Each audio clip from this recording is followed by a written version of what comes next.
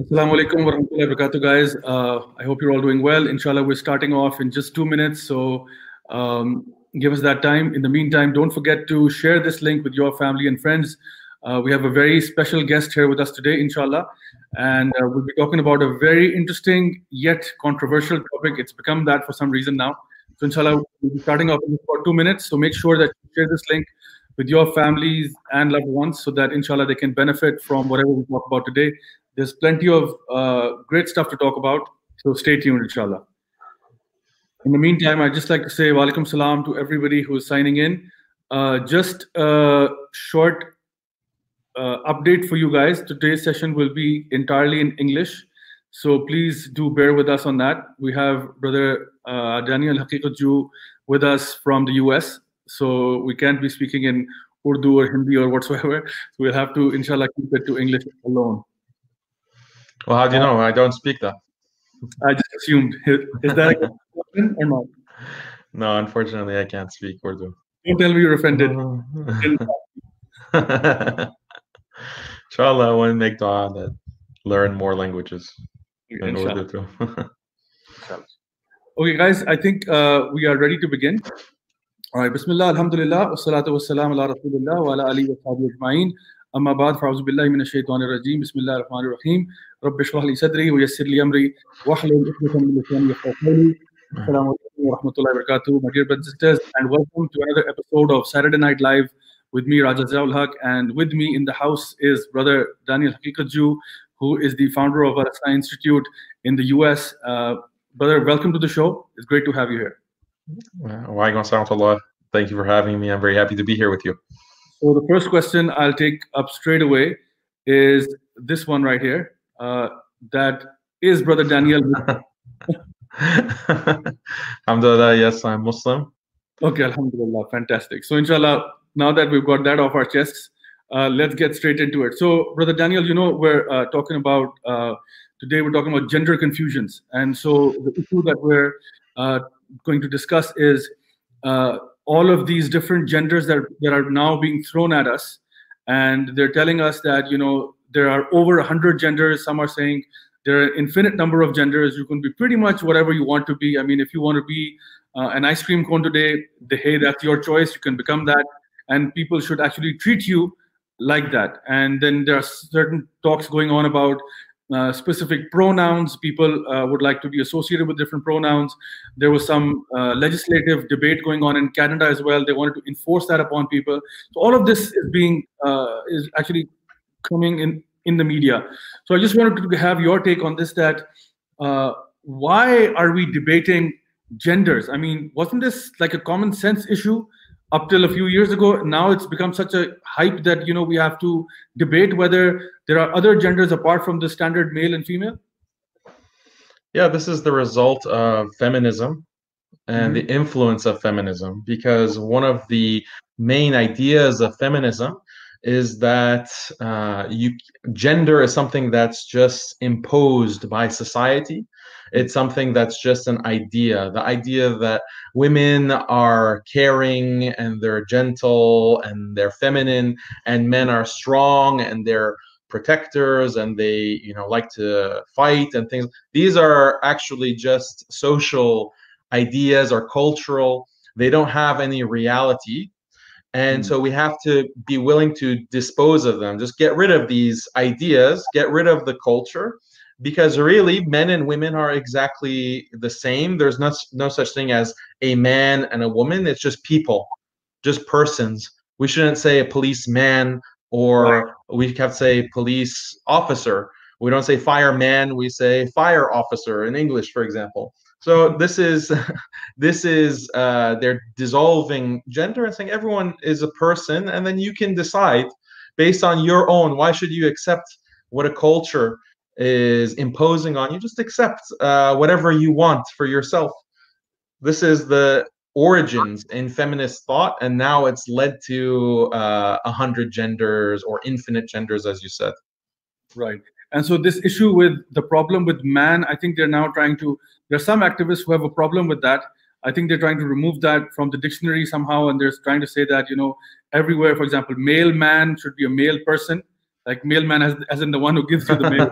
Yeah. Male as in female, male, female. And so even wo man, like woman, should also be changed to a woo person or something like that. And Yeah. Yeah. has to be removed.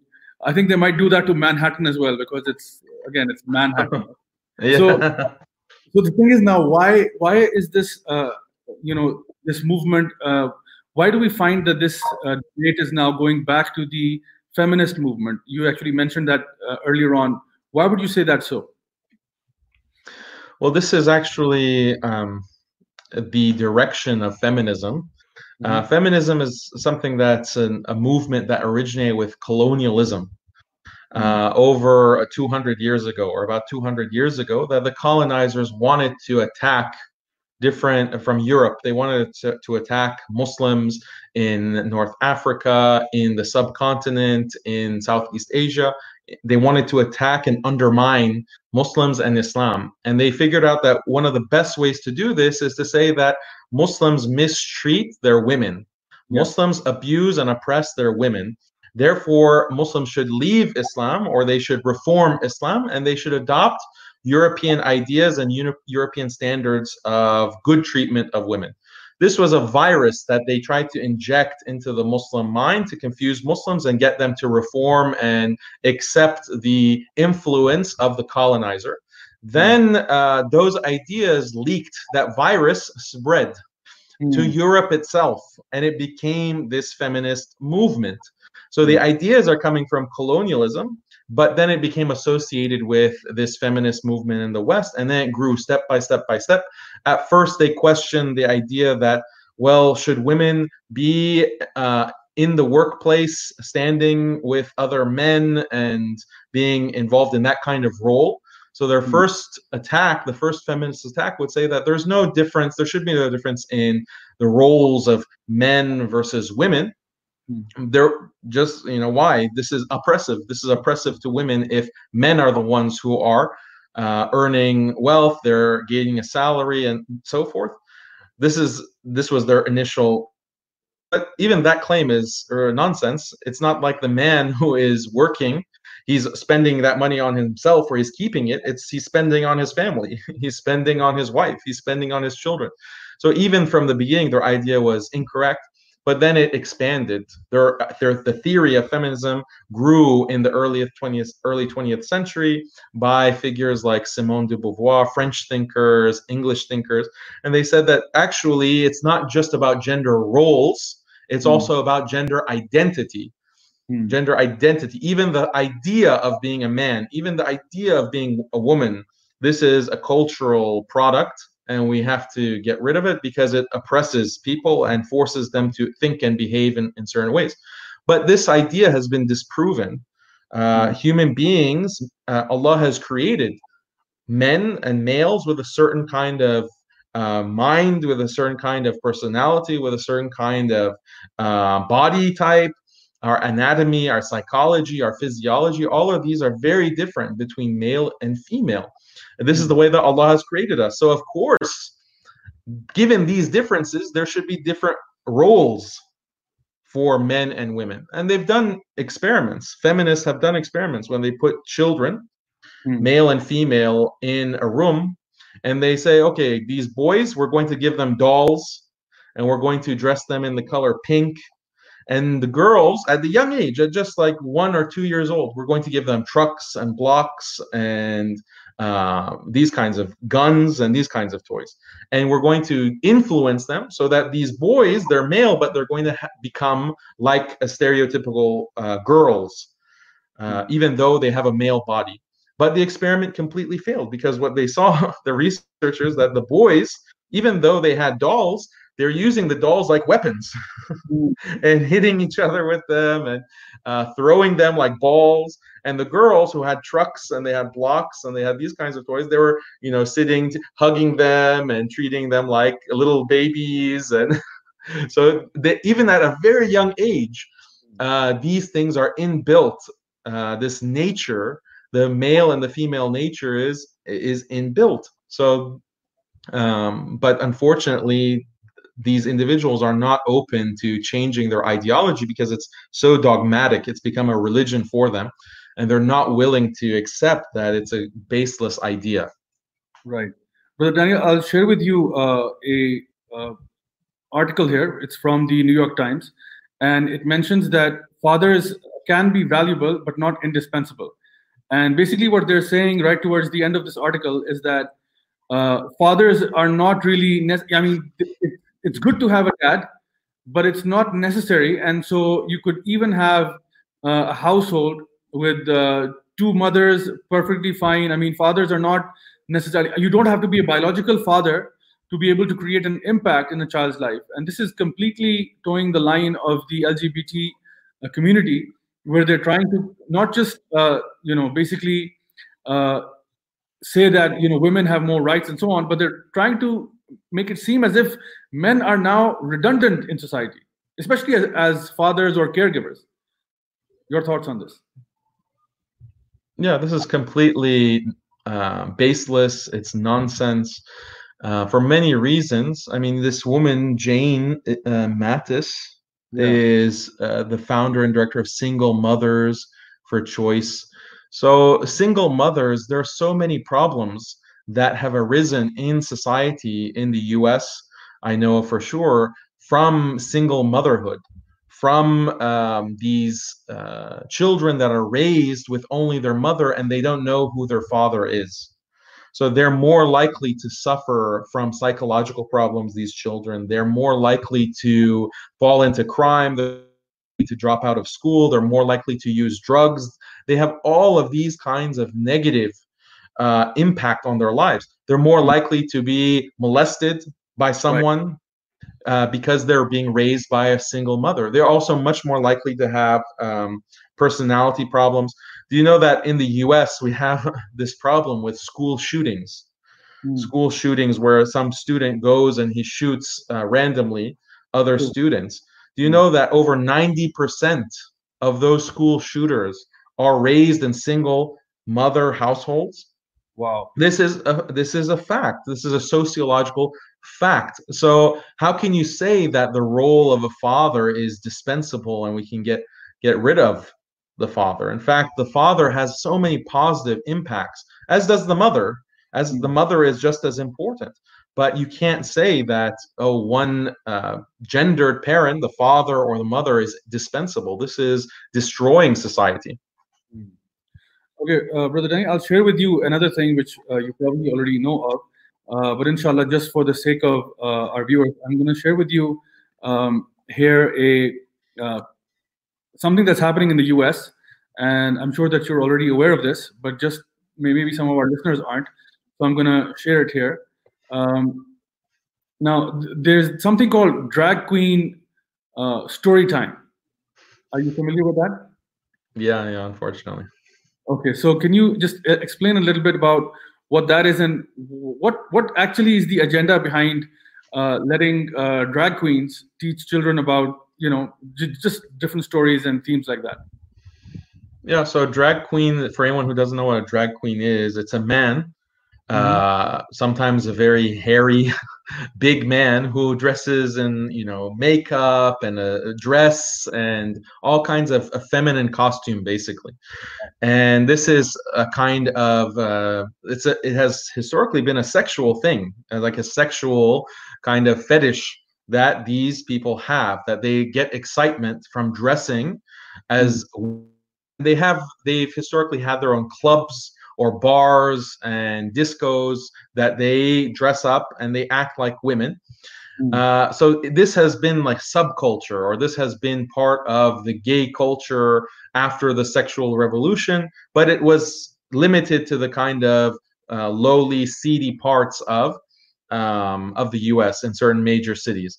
Now they're trying to mainstream it. Now they're bringing these individuals. Yeah, exactly. They're bringing these individuals, it looks like Shaitan, into public libraries. So this is a public program supported by public money to have these individuals come and in this outfit and sit with little children. And the idea is that we want our children to grow up as more tolerant, to be more minded, to accept that gender, that there's male and female and there are strict boundaries between them. this is an outdated idea. We need to move beyond that and accept the fact that there is no such thing as men and women. Everything is fluid. Everything can be changed based on how you feel. And one of the news items recently was one of these individuals, the drag queens, that was going to public libraries, interacting, touching, hugging, kissing little kids in a dress. He turned out to be actually a child molester and a predator. And so this is the kind of thing that we have to deal with in the U.S. And then you'll see in some of those pictures that you showed that the parents are in the background. The parents are taking their children to these kinds of events at the library because, again, they're confused due to the LGBT ideology.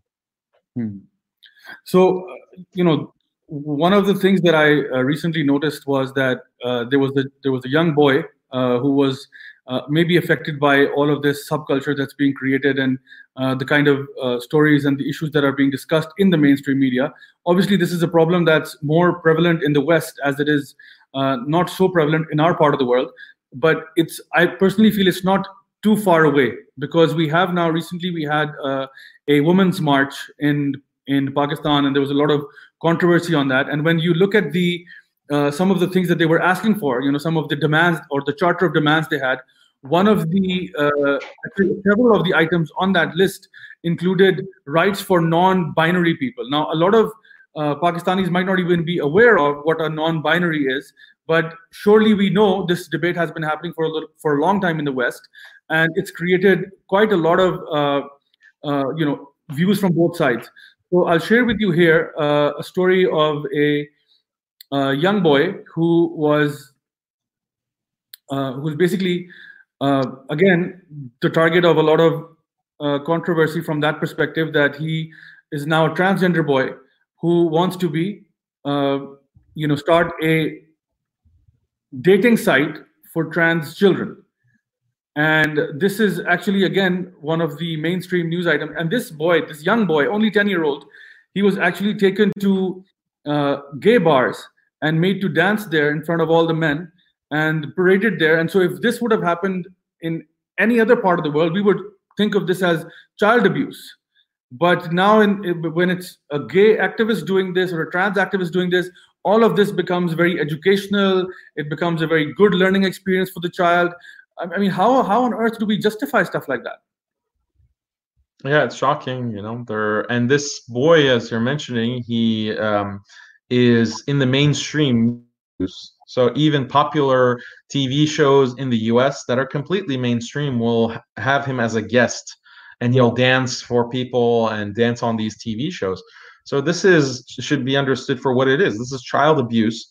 But it's being mainstreamed so fast. Even 5 years ago, you wouldn't see in the U.S., in the most liberal parts of the U.S., you wouldn't find anything like this. But the culture is changing so quickly, and I think it's an agenda. I think that this is definitely an agenda that's coming from certain parts of the culture, or maybe it's coming from certain elites within the culture, that they are pushing this onto the rest of society, because most Americans, non-Muslims, they don't accept this. They don't agree with this. And if you ask them privately, they will admit that. But they've created a culture where you can't speak out against it, or it's difficult, or you're seen as being intolerant or bigoted if you say something against this. So unfortunately, this is a good opportunity for Muslims in the US, at least, that we have to speak out and say that this is not right. And non-Muslims appreciate that. I get non-Muslims who will email me and they will say that, Daniel, you spoke against this LGBT agenda, and I appreciate that, because that's what we feel. But we, as Christians, we can't speak against it because we're seen as intolerant, and even our churches are changing. So this is, I think, a clear agenda, and I agree with you that in Pakistan and the rest of the Muslim world, they're trying to push it. They're trying to push it there. You're talking about the Women's March, the Aurat March. They have proof that a lot of these NGOs, these non-governmental associations from the West, non-governmental organizations from the West are trying to operate within Pakistan and Muslim countries, and they'll print out signs and they'll print out slogans in English on paper, on boards, and they'll give it to they'll pay the protesters a certain amount of money to go in the street and hold those signs or hold a rainbow flag or something to give the impression that, oh, this is something that's happening. This is something that people organically believe. But in reality, it's an agenda that they're manipulating people through money and through injection of these values through the things like a women's march. Okay, I'm going to share with you something because we talked about the impact of such things in Pakistan. I'll share with you something very interesting. It's taken from a book that was printed and produced in Canada for the Muslim audiences there. And here's the cover of the book, which is called My Chacha is Gay. That's the name of the book. And so what is it's a children's book, first of all, which is the shocking fact of it, and what they're trying to teach in that is that it's okay for a person to be gay because love is a beautiful emotion. And if you love a man, a woman, it doesn't really matter because at the end of the day, love is love and nobody should be judged for who they love, actually. So this is basically the kind of stuff they're saying. And so it says pyar over there in the Urdu language. So there's a picture of the guy's parents and it says pyar, meaning love. And then there's a picture of the chacha and his lover, and it says pyar as well.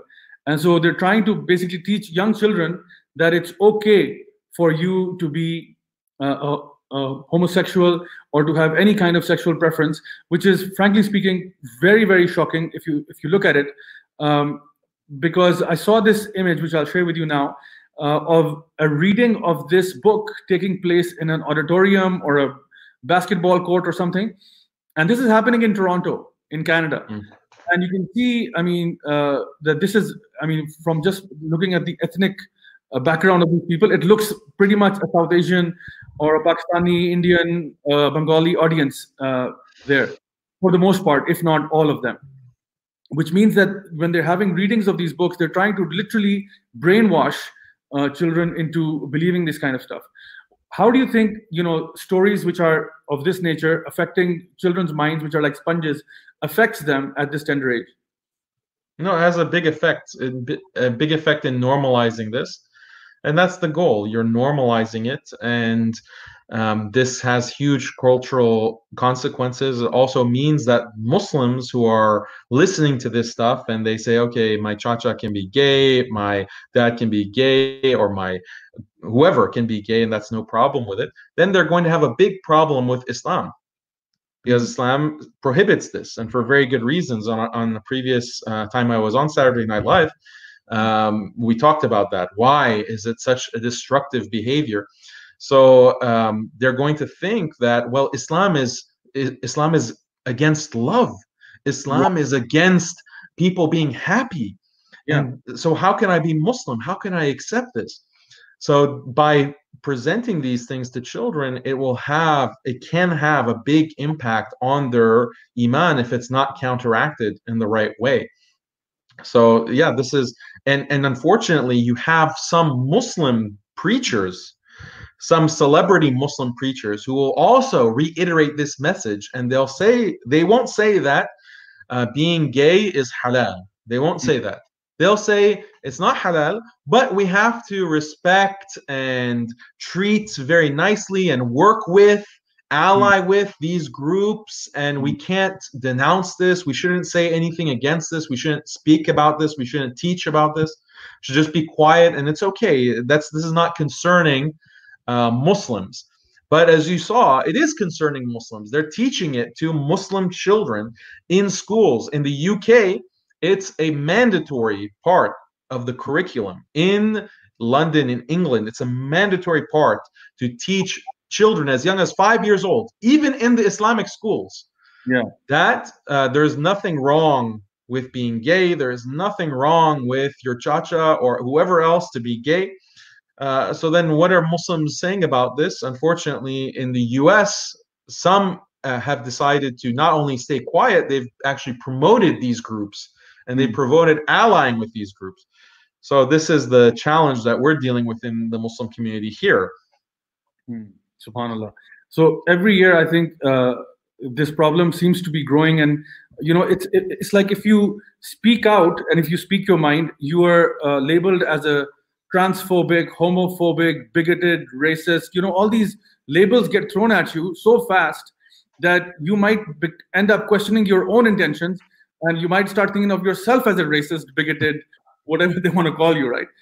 So I think nobody wants to have a rational argument or a debate as to the biological implications behind these gender debates and so on, because as far as we learned from basic biology was that the sex of a child is not assigned at birth, as they say.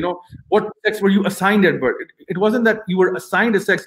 Sex was determined at birth, or maybe even before birth, based upon your DNA, if you had the XX chromosomes or the XY chromosome, and then your genitalia or your basically body anatomy basically decided whether you were male or female. But now they're just trying to sort of confuse them. And I saw this report on the BBC that they were teaching kids in school in the UK that there are over 100 genders. And the poor kids, I mean, if you look at their faces, they were absolutely, I mean, even the kids didn't believe what was going on.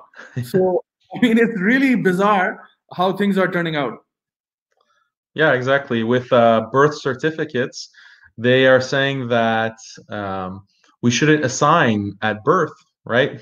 So what does that mean? That means that even though all of the anatomy and the DNA and everything is male, you're not going to say it's a boy, or you're not going to say it's a girl. That's the level of the confusion. And actually now there are some places in the US where it's permitted for the parents not to assign a gender. And you're mentioning about like homophobia or transphobia. A phobia means to be scared, and I am scared. Like, bring that picture of the drag queen story hour. I am very scared of that, and I'm scared that that's going to be seen as normal, and my children are going to see that as normal. So sometimes you have to embrace the accusation because there's a truth to it. Subhanallah. A brother was asking this question that why aren't the Christian community so active about it? Is this true? Are the Christian community actively pushing this, or are they against it or not against it? What's your opinion, or what has been your experience in the West? There are some the minority of Christian groups do oppose it. The majority have accepted it. Right. But there are still some Christians that are actively against this agenda. Right. So I'll basically mention two names which I wanted to talk about with you. One of them is Ben Shapiro, and the other one is Jordan Peterson. And there are others who are academics or politicians who are basically, we can say, right-leaning or right-wing activists who are talking about these things quite openly and challenging the status quo, challenging the mainstream narrative. So what would you say is their take? And this is your nightmare. Stop scaring me, man. Yeah. Okay, there you go. Yeah, so I just wanted to get your statement that do we treat such people as allies in the West, or do you think that they have other objectives or their take might be different to ours? Yeah, I don't recommend allying with people like Ben Shapiro or even Jordan Peterson. They might say the right thing that, we shouldn't accept this LGBT agenda. But, that's a very simple thing that everyone should say. So it's not like they're doing they're making a big deal by saying what's so obvious. So, and they say many things that are actually incorrect, even though like Jordan Peterson or Ben Shapiro, they might speak against Drag Queen Story Hour or there being 100 genders. They still accept things like gay marriage. They still accept things like that's the thing in the conservative movement, like the political party of Donald Trump.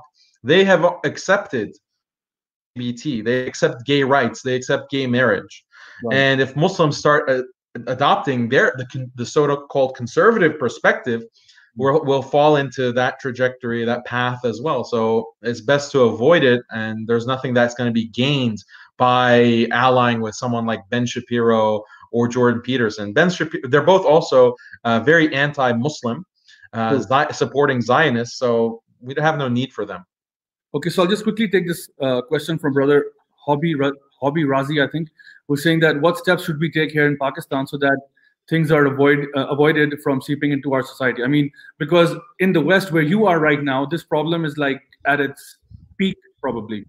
Over here in Pakistan, alhamdulillah, we still have a majority population which is, mashallah, religious. People are religiously inclined. And so people, they don't necessarily adopt Western values that quickly. But still, there is a movement taking place as we speak that is trying to gear people towards feminist ideology, linking them to, you know, LGBTQ agendas and so on, and even towards maybe perhaps in the next couple of years, I wouldn't be surprised if they start talking about, 100 genders and so on. I mean, anything's possible nowadays. So a society that's not there where you are right now, how would you recommend we do at this point in time? People should just keep speaking out, be very clear cut on the issue, and don't compromise, because this is one of the issues, or this is one of the strategies that they use. And if you want to look at how LGBT became so mainstream and successful in the US, I recommend you read an essay. It's very short. Maybe it's been translated even to Urdu, but it's called After the Ball, How to Mainstream Homosexuality in America. And, okay. And actually you can write it on the screen, or I don't know if you can share it. Overhauling Straight America. Just Google this. It's free. You can find it online. Overhauling Straight America. And they give a 6-point strategy for how to inject LGBT and to make LGBT acceptable within the US. And they say that one of the number one things is to make it seem like homosexuals and transgender, that they are victims, that they are suffering, and they are really exactly, this is it. They're really oppressed and poor. So have a media campaign that gives this idea that they are victims. Okay, there, and also, yeah, exactly. Talk about them very loudly. So, like when you think of the Aurat March, having rainbow flags, just very loud, that is in the public consciousness. Portray them as victims, as I mentioned, not as aggressive challengers. But the reality is they are aggressive. They're trying to change society. They're trying to indoctrinate children, right? So they are aggressive. Make them look good, make them look like heroes, make the victimizer look bad. Meaning the Muslims who are opposing it make us look like we're just racist. But this has nothing to do with race. This has nothing to do with race. This is a behavior. This is a behavior that a person decides to do a certain physical thing, or to wear a dress. It's not a race. But they want to give this idea that there's no difference between being a person who likes to do a certain sexual activity or getting a certain sexual fetish. This is exactly like a race. So these are the strategies that they use. If in Pakistan, Muslims everywhere are aware of this strategy, so that you can resist it and push back against it, then that will be, because they're trying to implement the same exact strategy in countries like Pakistan. They are step by step. So I just got a question here from someone. They were mentioning that it's more of a fiqh or an Islamic question that they were asking about. If somebody falls in love with, for example, a person of the same gender, how are they supposed to deal with that? So I think in Islam, it's not a problem for you to fall in love. It's rather what you do after that, which is a problem. So if a person has homosexual thoughts, that's not a sin in Islam. But what the sin is when you engage in the practice of sodomy, or you do actually sexual acts of homosexuality and so on and so forth. But a person can easily come out of this state. Even, for example, a person who's heterosexual and he has feelings for somebody. Again, we don't say go out and express yourself and have your way with somebody. You still have to offer some restraint. And Allah subhanahu wa ta'ala, he actually says in the Quran, he says, فَأَمَّا مَنْ خَافَ مَقَامَ رَبِّهِ وَنَهَى النَّفْسَ عَنِ الْهَوَى فَإِنَّ الْجَنَّةَ هِيَ الْمَأْوَى. The one who fears standing before Allah and controls his nafs from vain desires, for him is paradise. So Allah subhanahu wa ta'ala is saying to us that, even though you might have desire for something, it could be anything, but if you control yourself, if you control your desire, then for you is paradise. And alhamdulillah, we are now just at the roundabout. We were just Ramadan is round the corner, and it is a month for us, inshallah, to practice self-restraint. As Allah subhanahu wa ta'ala says that it has been, Ya ayyuhalladhina amanu kutiba alaykumus siyam kama kutiba alal ladzina min qablikum la'allakum tattaqun. So it is a month in which we have to practice taqwa. So if you can restrain yourself from eating and drinking halal food, right? Halal food that's in the fridge, if you can refrain yourself from eating and drinking that, then surely you can refrain yourself from temptations and desires which are haram all year round. And there's always a way out of these situations. If you look at it, I was reading some studies by psychologists, biologists, and so on, who were talking about people who have these type of things, people who even might identify as another gender, which is in opposition to their birth gender, you might say, that a lot of these patients, maybe 80 to 90%, can be cured just by verbal therapy or mentoring and counseling and things of that sort. Then if that doesn't work, then there is medicinal help that they can take, and then there's hormonal therapy. So, if a person is, having inclinations, whether it's towards, you have a gender identity dysphoria, if a person is, confused about their gender, or if a person has feelings towards the same gender and so on, there's a way out of that. It's not something that is permanently ingrained in your DNA, because Brother Daniel, you might remember that they were initially saying that, just because I'm born this way, are you going to judge me for that? Just because I was born this way. And then lo and behold, the research came out saying that there is no such thing as a gay gene, which basically burst the entire bubble of the whole community. What was the backlash in the US when this study came out? I just want to take your feedback on that very quickly. Well, I mean, many said that, many of these LGBT activists, that it doesn't matter if this is what we choose. Yeah. And the most important thing is choice. So I don't care if there's a gene for it or not. This is what I want, and this is what I feel, and feelings are the most important thing. So this is exactly what you're mentioning, hawa, shahawat, and this is what is. And one thing to add to what you said is that it's true that it's not, if an idea like an attraction for the same sex occurs to you, or maybe the desire for zina occurs to you, there's no sin on that. But if you entertain it and you ponder it and you just are constantly thinking about it and daydreaming about it and researching it and looking at pictures, and then this is where it becomes sinful. Even if you don't actually do the action, but you're just fantasizing about it and dwelling on it, then this can reach a point of being sinful as well. But yeah, these are real issues. Zina of the eye, zina of the ears, and there are a lot of things that take place in terms of our behavior, which are not necessarily zina itself, but it's something that leads up to that. And Allah subhanahu wa ta'ala, He already tells us in the Quran that وَلَا تَتَّبِعُوا خُطُوَاتِ الشَّيْطَانِ, do not follow the footsteps of shaitan. So this is how shaitan gets you. He gets you to obsess about something, and then when you keep obsessing, and then you watch websites and you go to different things, then one step leads to another, and lo and behold, in no time you could be in a place where you don't want to be. So I want to just share with you another story. It's a very interesting one, and this is from from Canada. Somewhere in the 60s, 1965, a person by the name of Janet Raymer, she had twins, and there were two boys, Brian and Bruce. And what happened was that they basically had to get them circumcised at the age of 8 months. And when that happened, one of the boys got his genitals destroyed a little bit because of the negligence of one of the doctors.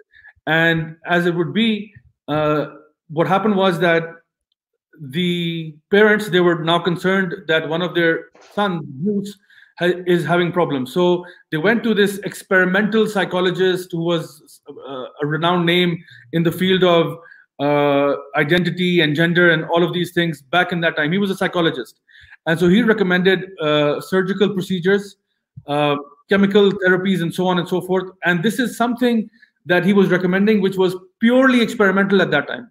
Remember, this is still 1965. So he's recommending something that has never been done before. And so because he wanted to get his research through and he wanted to do all that, so he made them go through that whole process. So he believed that before the age of 2, if you do gender reassignment, it can really work, because his belief was that gender is not biological, it is societal. Basically, your parents and your surroundings and people tell you that you're a boy, or you're a girl, and then you just stick with that. That's what he believed in. So he wanted to test it.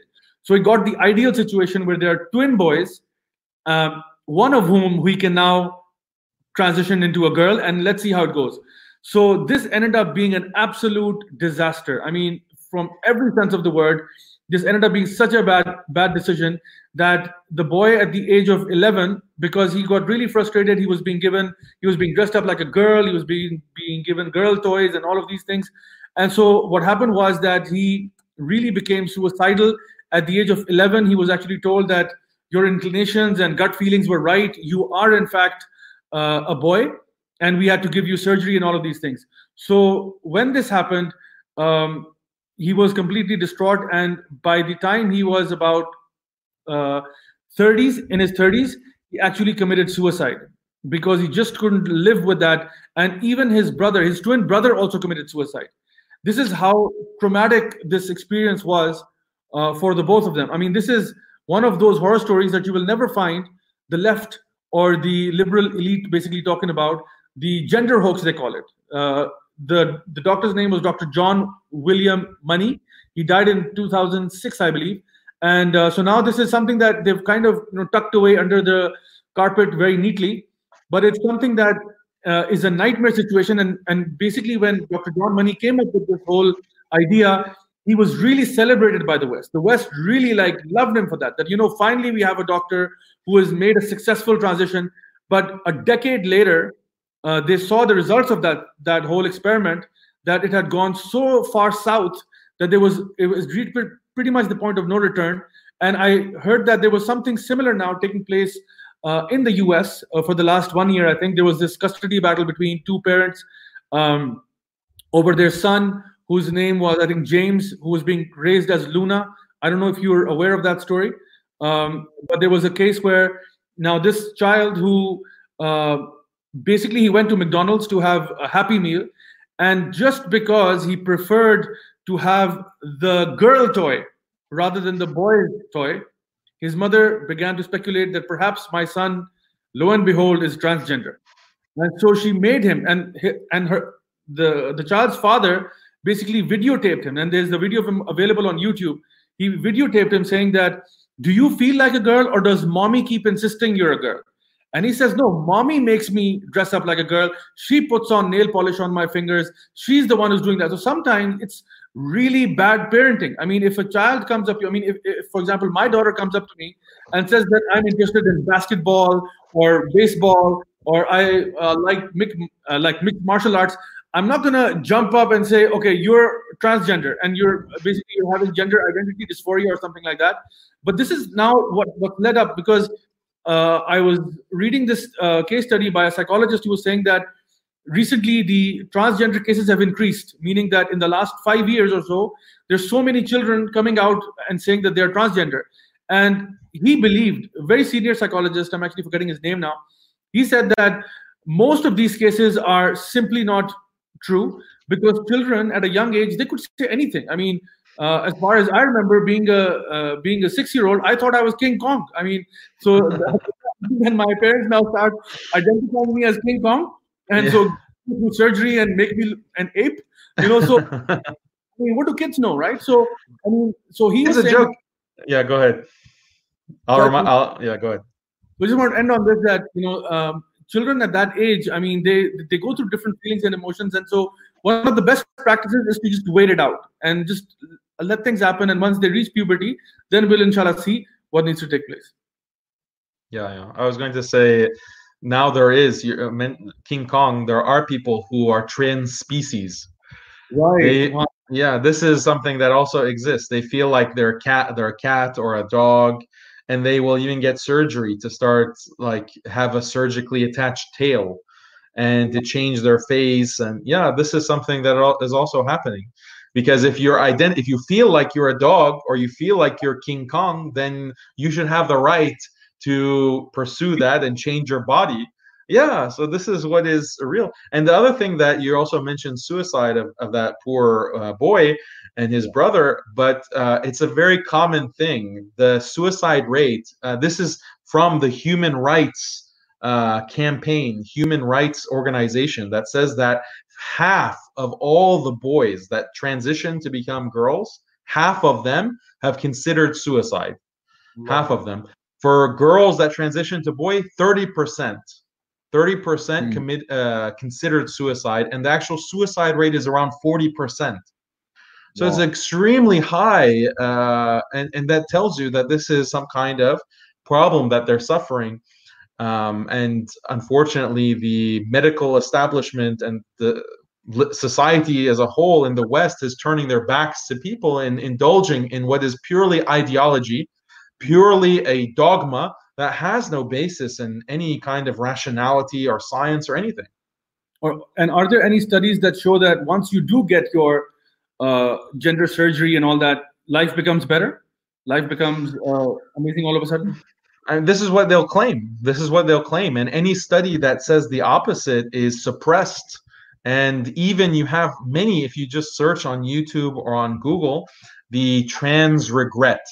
They regret having this transition, and they want to speak out against it. And you'll have YouTube will suppress those results. Google will repress those results because they don't want anything that contradicts this new religion that they're preaching.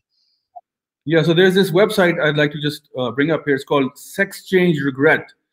And it has stories, like literally horror stories of people who got surgery done, and they basically got it done for the wrong reasons, or they reevaluated their decisions to do that surgery. And so there's now this whole website basically trying to cater to all those people who are having regrets, and now they want to go back to the sex or the gender they were born into, but now it's become very expensive for them because initially it was done for free. A lot of that, and so subhanAllah, I was shocked to also read this, that in the US, please correct me if I'm wrong, in order for you to go through gender surgery, I mean, you don't even need a parent guardian if you're 16 years old. I mean, you could just walk up to a doctor and say gender reassignment surgery, and you don't even need parental. But in order to get, subhanAllah, some other procedures, like even tattoos or something, to get alcoholic beverage, you might need a parent guardian, something that's not even like permanent. But gender reassignment, you could pretty much do it on your own whims. I mean, this is really bizarre. Yeah, you could even younger than that, because now what they're doing is that if a child thinks that he is transgender, the parents can't prevent him from exploring that. If the parents prevent him, that's considered child abuse. They're repressing him. So in certain, not all throughout the US, in certain parts of the country, even the law has changed to this extent. And so I heard this other report where now they are coming up with this term called babies. Have you heard that term? Yeah, I've heard it. Instead of saying babies, you have to say babies. And so there were several families actually raising their child up, gender neutral, gender free. Yeah. Although, and on their birth certificate, it says gender unknown. So this is a lie. I mean, if there's any lie, I mean, how on earth can you say that gender unknown? I mean, surely the child has an anatomy. Surely the child has DNA. And so to say gender unknown, this is, I mean, how far will you take science? I mean, how far are you willing to bend science in order to please people's feelings and emotions? Yeah, it's just based on this incorrect, completely false idea that gender only exists in the mind and gender is only something that's invented. But as we saw with the twin experiment that you mentioned, with other kinds of gender experiments, that it's not just in the mind. It's something that is very deeply biological. It's deeply spiritual as well, because even like soul has a gender, because Allah, when we resurrects us in the akhirah, we're going to have the same gender. So even the soul has a gender. But they want to get rid of this and say that no, it's just your subjective feeling at any moment. And on that basis, all of these kinds of crazy things are being pushed. Yeah. And I was reading in a biological report that there are basically the DNA and the differences between men and women. It's basically ingrained in every part of your cells, basically. And so there are 6,500 different ways in which your DNA affects you. So it's not just having genitals or having adrenaline or testosterone levels versus estrogen levels. Rather, it's very, very complicated. There's so many details. You have facial hair, you have bone structure, bone density, muscle mass. There's so many things, pitch and sound of the voice and brain activity. Dr. John Gray, who wrote the book called Men Are From Mars and Women Are From Venus, explained this. I mean, he spent his life trying to explain that men and women are different. I mean, we're different from a biological perspective, from a physical perspective, from an emotional perspective, from a mental perspective. This is an expert in this field saying these things. But now what they're trying to do is they're trying to say that, men and women essentially are the same. There is absolutely no difference. Men can do everything that women can do, and women can do everything that men can do. And there's no such thing as gender roles, and we can pretty much mix it up. And so this is now where we're kind of heading towards. And Aurat March in Pakistan, or the feminist movement, is also kind of pushing the same narrative, whereby we're trying to do things which are essentially very unnatural. I'll just share just a small little story here about the transgender MMA fighter. Did you hear about that one? In Pakistan? No, not in Pakistan. This was it was a transgender, it was biological male who thought he was a woman, went in to fight the women, beat the heck out of the women there, won a few medals, and then there was so much controversy. The guy's name was Fallon Fox. And I mean, this was like watching domestic violence on television. I mean, literally, and he was not even a very good fighter. He, she, whatever you want to call it. I mean, he was not even a very good fighter. Somebody who was very average man, because men have a certain advantage over women in terms of physical characteristics and so on.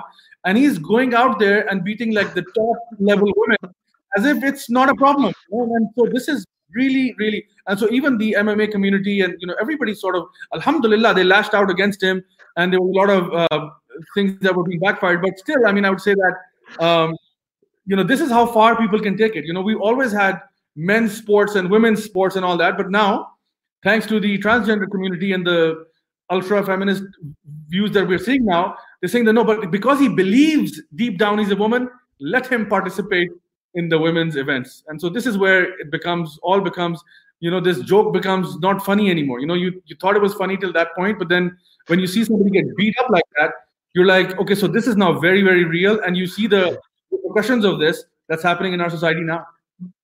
I think it's funny. It's still funny.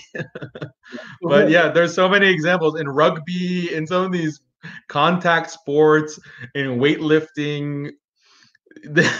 It's trans women who are winning all the gold medals. They're breaking all the records. All the records have been shattered. So I can't help but laugh, because this is their own ideology, is destroying them. It's their own fault. So this is Schadenfreude. It's something where I think it's very funny, and they deserve to get what's happening, because they're the ones who accepted this ideology and promoted it, and now they are facing the consequences. So, well, on the bright side, one of the women, I think I heard, she did actually end up beating him eventually. That guy, Fallon Fox. Oh, really? And so the audience absolutely went wild, and there was a lot of celebration that finally somebody did it. And I was reading people saying stuff like even though the guy cheated clearly, but it's good to see a cheater get what he deserves. And so I mean, it was quite remarkable. Brother Daniel, I'll inshallah try to now wrap things up with this, that what kind of advice would you now give to some of our youth out there, especially Muslim youth, who are listening to our conversation right now? How do we proceed now? Should we basically try to champion social justice causes? And because oftentimes when you hear the word social justice, it basically means trans, LGBT rights, and all of these things, versus dawah, which is to call towards Allah subhanahu wa ta'ala, call towards Tawheed, call towards the Quran and Sunnah, and that type of thing. So where do you draw the line? How do we maneuver in times like these? How do we define justice? How do we find what is truly just? How do we define what is right and wrong? Do we use just our philosophical understanding and our assumptions about what is justice, what is right and wrong? Who decides what is right and wrong? We gave examples of like this Dr. William Money, who had an understanding of what justice was, and he ended up destroying the life of a person. He ended up committing suicide. So many examples of suicides, regret.